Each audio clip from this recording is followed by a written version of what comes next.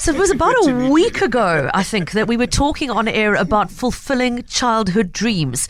And if you were listening that day, you might recall during the course of the show, we took a voice note from somebody saying, I'm a Cape Townian who's fulfilled a lifelong dream. I have been sailing around the world for over a decade, and I've managed to make my concern for animals part of that adventure. And I said at the time, that sounds like a story we need to hear the back of. And I'm delighted to be able to say that with me in studio today are Brent and Anna, who have been sailing around the world for more than 10 years now on their catamaran named Impy. They first left Cape Town back in November 2011. They've been back for a couple of months now, and we're supposed to be setting off in a day or two. The weather gods have had a thing or two to say about that in the last couple of hours, I'm afraid, but we'll hear that story in a moment. Brent, Anna, welcome. It's so great to have you with us in studio, and I hope the room is standing still and not sort of lurching up and down now that you're back on dry land. Welcome back. Absolutely fantastic, and thank you for the invite. Yeah, thanks very much, Pippa. And thank you, listeners, for giving us some of your time here. It's so great to hear the story because, I mean, this is the stuff that people's bucket list dreams are made of, that I'm going to take a boat and sail it around the world. But of course, it's easier said than done. The small matter of the cost of boats being one thing, the ability to keep on the ocean away from traditional work environments for that extended length of time, etc., is not an opportunity many people get.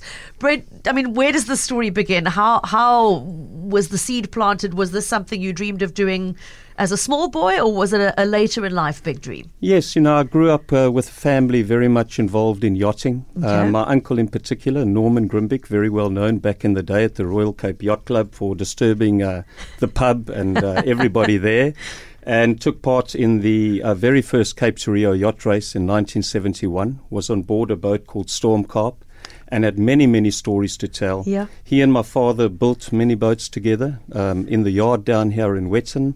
A fellow called Arthur Holgate, who was a partner of theirs in business, very well-known boat called Antares, which he built. Mm-hmm. And I got to sail on these boats, monohulls, up and down the coast. And it was just a passion that sat within me and something I've wanted to do my whole life. Okay, so it's in your blood, it's literally in your genetics, and you've grown up around boats. Anna, what about you? Was it the same for you? Well, I come from a farmer's family in Belgium, and I used to look at Hans Christian Andersen's fairy tales about a little mermaid who was like swimming and who met a prince and went through a lot of pain to be with that prince. And I feel a little bit like that. I met Brent here in South Africa, and one of the first questions I asked him was, what do you want to do with your life? And he went, I want to sail around the world. And I said, well, I have a boat. Oh, wow. Well, I must tell you that women tend to regard me as their prince. It's a big problem. Oh, shame. It must be such a hard thing to live with, Brent. But, I mean, talk about synchronicity. You've got the dream, you meet the princess, and she says, not only do I share the dream, but I've got the boat. Yeah. How long ago was that? Was that already, I mean, I know you set off in November 2011, but from that moment of meeting Anna to actually saying, we're off, throwing off the ropes and setting sail, how long did it take? Well, it was very, very short, actually. Only 2 years. We actually sold my boat and then bought a boat together, a Lagoon 440, which is now currently at the Cape Yacht Club. Okay. And our son sailed it here from France with the help of a South African skipper. And then we kitted Impy out here. Okay. It took a little while, and then we left in November 2011. For crossing the Atlantic to Brazil in 21 days. My goodness. And at that point, was the dream already a full circumnavigation? Or, Brent, were you just going to see how far you got and where the wind took you? Yeah, I think for me, I've always wanted to circumnavigate the world. I think for Anna, not as important. She was more into just the experience of enjoying different destinations. I wanted to complete the circumnavigation since a young lad. Okay. And so we had this chat and we decided to do it really slowly. We know a lot of people would join, for example, a rally like the Ark Rally, and they would go around the world in 2 years. We just feel you don't really open yourself to experiencing cultures and people with different ideas and thoughts and how they live on islands, for example.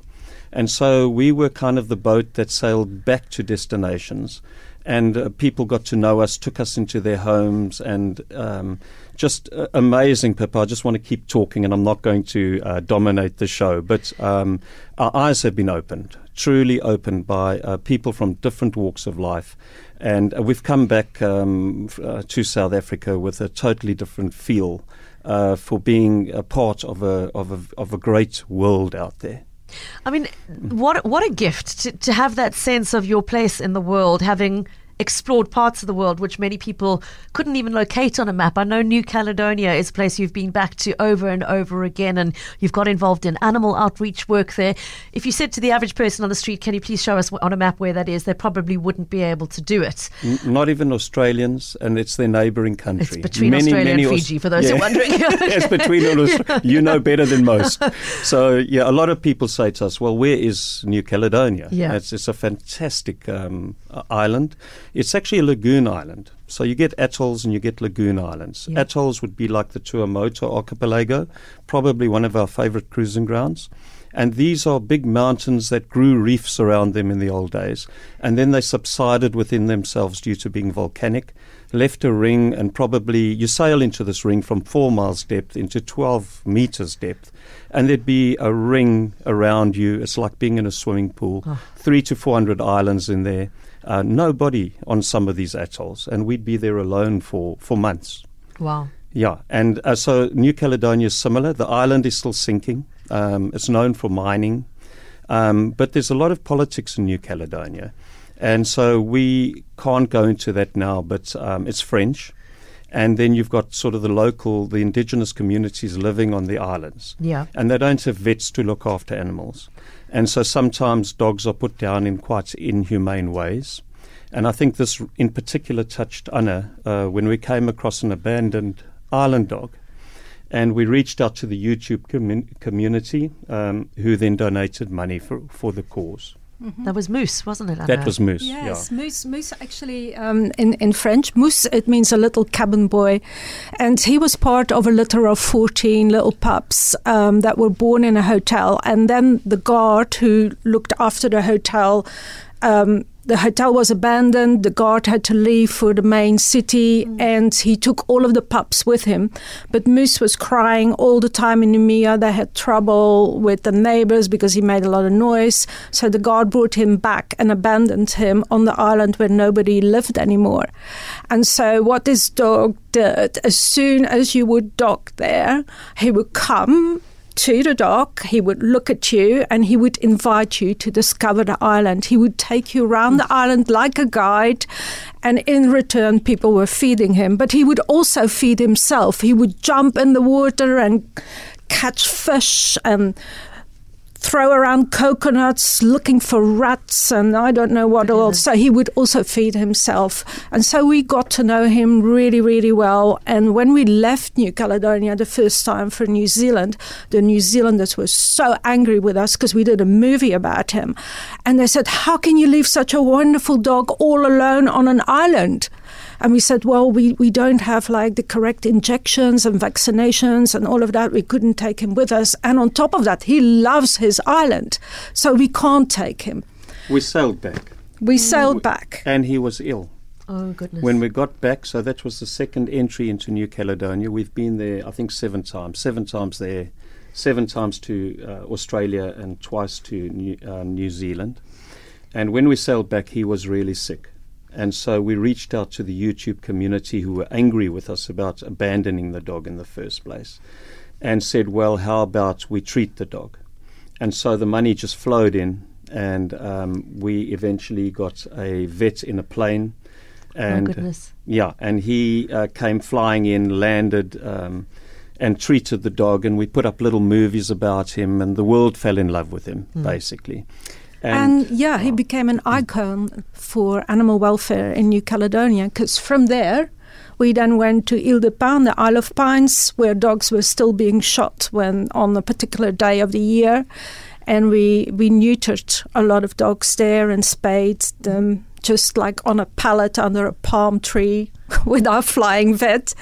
And from there, Australia joined in, financing the whole affair. And also in the latter years, the province and France themselves match funded everything that we collected. That's incredible. Yeah, so we're looking now at having done all of the Loyalty Islands and the Isle of Pines, which is where all the indigenous people live. We actually got messages from France itself, from Paris, from politicians who had heard about it and wrote to us to say, you guys are looking after animals, but you're not just looking after animals, you're actually uniting people, because the islanders didn't want French people to come and do them favours on the outer islands. And through our program, we were bringing in vets and people were uniting, and it was fantastic. I mean, I have to really take my hat off to Anna on this one, because she has a master's degree in change management, which is quite interesting. When politics changes, when this changes, how do you cope with it? How do you bring out the positive in it? Yeah. And I think throughout our whole plan to go sailing and make this a reality, it's that, because she always said to me, you know, Brent, at the end of the day, people who always do what they always do will always get what they always get. And if you want something different, you need to change. And this is the difference between being a dreamer and making your dream a reality. And I think we've applied this a lot to these sort of programs. You know, to get out of your comfort zone, to realize I might be a little South African in a big world, but we can actually have an impact if we have a good cause and, you know, we want to reach out to people and be meaningful to them in their lives and in the lives of animals and that sort of thing. For those who've come in late to the interview, we're talking to Brent and Anna, who are back in Cape Town, having spent the last 10 plus years at sea, circumnavigating the world on board their craft, the Impy. They're due to leave again soon. But now, talking of change, what's it been like to come back to South Africa after all this time away? What have been the biggest changes that you've observed? I think, Pippa, I'll speak as somebody born in South Africa. You know, we've seen all the changes in our country. We've seen the country developing and going through pain and going through healing and going through pain again. And I think, you know, I'd have a different opinion depending on which province you're talking about. Because the reality is you come back to South Africa, the people are just super friendly. We see people on the ground not being angry with each other from all walks of life, you know. People are wanting to get on, people are friendly. I don't think we'd notice that there's a divide in people when we arrive as normal yachtsmen. But then you start listening to radio and you look at the news and you can see there's a lot of division still going on. You get to places, and I'm really sad to say it, like Durban. And unfortunately, they tell us there that in the sewerage works, for example, they can't cope. And so international yachts are literally sitting in a field full of feces in the water. And it's really sad to see.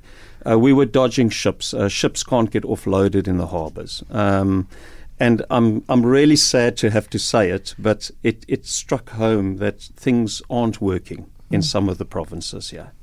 And, you know, and then you move down and we come back to Cape Town, and I'm from Cape Town, so I'm probably a bit biased here. I was born in Beaufort West, but I grew up in these regions. And, you know, it's great to see the tourism, the roads, climb mountains, and we just realize we've got a beautiful country. And really, we see ourselves as international people. We don't see ourselves affiliated with any one country anymore. We really regard ourselves as international. Now, on that point, you have, though, a South African and a European passport. Yes. How do you navigate the challenge of visas and currency exchange when you are literally living on board a yacht in between countries? You don't have the luxury of visa appointments and standing in queues, you know, and technology that enables us to do a lot of this stuff from a desktop. It's got to be a difficult thing to cope with, Anna? Yes, well, we are very fortunate that we've got Starlink on board. Okay. So I know that it's not permitted here in South Africa, but throughout the world it is. And so a lot of countries, Australia, New Zealand, New Caledonia, you either get a visa on arrival or you can apply online, even for year-long visas. And this would be something really for South Africa to look at, because it would help so much the Department of Home Affairs that has got a backlog. It would really help if they invested in technology where people can apply online rather than stand in queues, as you are mentioning. And also maybe realign the laws that allow a ship to come in for 6 months, but the crew only for 3 months. These are some of the things that would be really easy to fix. It would only take a click of fingers and say, okay, crew now can come in for 6 months. Because I'm actually in a situation now where really I should be able to stay until the 11th of April with my extension, but I can't because port authorities here in Cape Town are still looking at a concession which has already been overridden by both Patricia de Lille and the Home Affairs Minister, but they are still not believing me, despite the fact that I'm holding it in front of them, written in Parliament. And that becomes a big issue when what happened to you earlier this week happened to you. Brent, your sail was torn by the wind and your departure's been delayed by that. Well, that happened this morning, actually. This morning, actually. Yes, so okay. Everybody was working around the clock. Guys were on the boat at 3 o'clock this morning. We were having all sorts of improvements done to the boat. Yeah. And we were just getting ready to launch the boat. The wind was too strong to actually put the boat into the water. The riggers arrived and they were putting what we call a top-down furler onto the rigging. Yeah. And unfortunately, the wind caught the sail as the guys undid it. And, we almost capsized the boat on the hard stand. It was horrific to watch it from the yacht club. The rigger himself is a fantastic guy. He's putting it all right. But these things take time, unfortunately, so there's a delay. And this is the thing with sailing. There's often delays. You get weather issues, you get equipment issues and things like this. And so I think, what we really appreciate in a lot of different countries is the fact that particularly sailing countries like New Zealand and Australia and these guys, they understand the difficulties. And so you can approach them quite easily and say, hey, I have a genuine problem here. Yeah. Could you give me a week or two? And the guy might come and take photographs, come and verify that is the case, and then they would give you the extension. We're not sure what's going to happen in Cape Town. From this show, we're actually going to go down to the port. Okay. I think Anna's used your show a little bit to mention it. Sorry about that, Pippa. Listen, I hope it works out because, the wind this morning was a thing of immense strength. We can understand completely how things could go awry, and I really hope that you're able to work it out from the sort of correct paperwork perspective. The time has flown away from us, and I haven't asked you half the things I wanted to, but I guess before we hand over to news, the final thing I wanted to ask is whether there is an end in sight to this. I mean, you're setting off again. A few people are asking, do you intend to ever stop? If you do stop, will you come back here? Is this your life now? This is my life. As long as health will allow it, this will be our lives. Anna and I have both discussed this. Time is a very, very crucial thing. We all realize it way too late in our lives. We can actually see it ticking past, like time is ticking past. Now, I have so many stories I could tell you that would be fascinating. But, Pippa, no, I think this is going to be what we do for the rest of our lives. And if you want to read those stories and look at the amazing video work and read their blogs and find out more about the story of Moose, for those who are asking, your website, Anna, what's the best place for people to go if they want to follow your journey and read up more of those amazing stories? So we have a daily post on our Facebook page, which is Impy at Catamaran Impy. We have a profile on Facebook as well, which is cat-impy. We are on Instagram as cat_impy, and then our web address is www.catamaraниmpy.com. Yeah, and Pippa, just to say this, we're not your regular YouTubers, social media people. We love to share because we see the value that people get out of us sharing with them. Just inspiring. We've kind of become mums and pops on the water for a lot of people starting out on this journey. And so it's really lovely to see so many people reaching their dream here. Well, I want to thank you both for coming in to share this dream. And Anna, I'll simply say that I hope Prince Charming is still Prince Charming on board in the middle of a storm when the food supplies are Always. I'm always Prince Charming. and vice versa. But it's been an absolute delight to meet you. And look, I hope it is Lovely. smooth sailing, as you said, off again from Cape Town. And please give us a ring when you're going to be next in town or on the other side of the globe for that point matter, and we can have a chat to you about whatever exciting adventure This you're is off on really next. cool, actually, with Starlink. We could actually do that with you. We could touch in with you next animal welfare program or something. We could. Let's reach make out a day there. to do exactly that. Thank you. Fantastic. Okay, Thank you, so a Pippa. story to be continued. Anton Brenner, happy smooth sailing with the wind at your back from here onwards.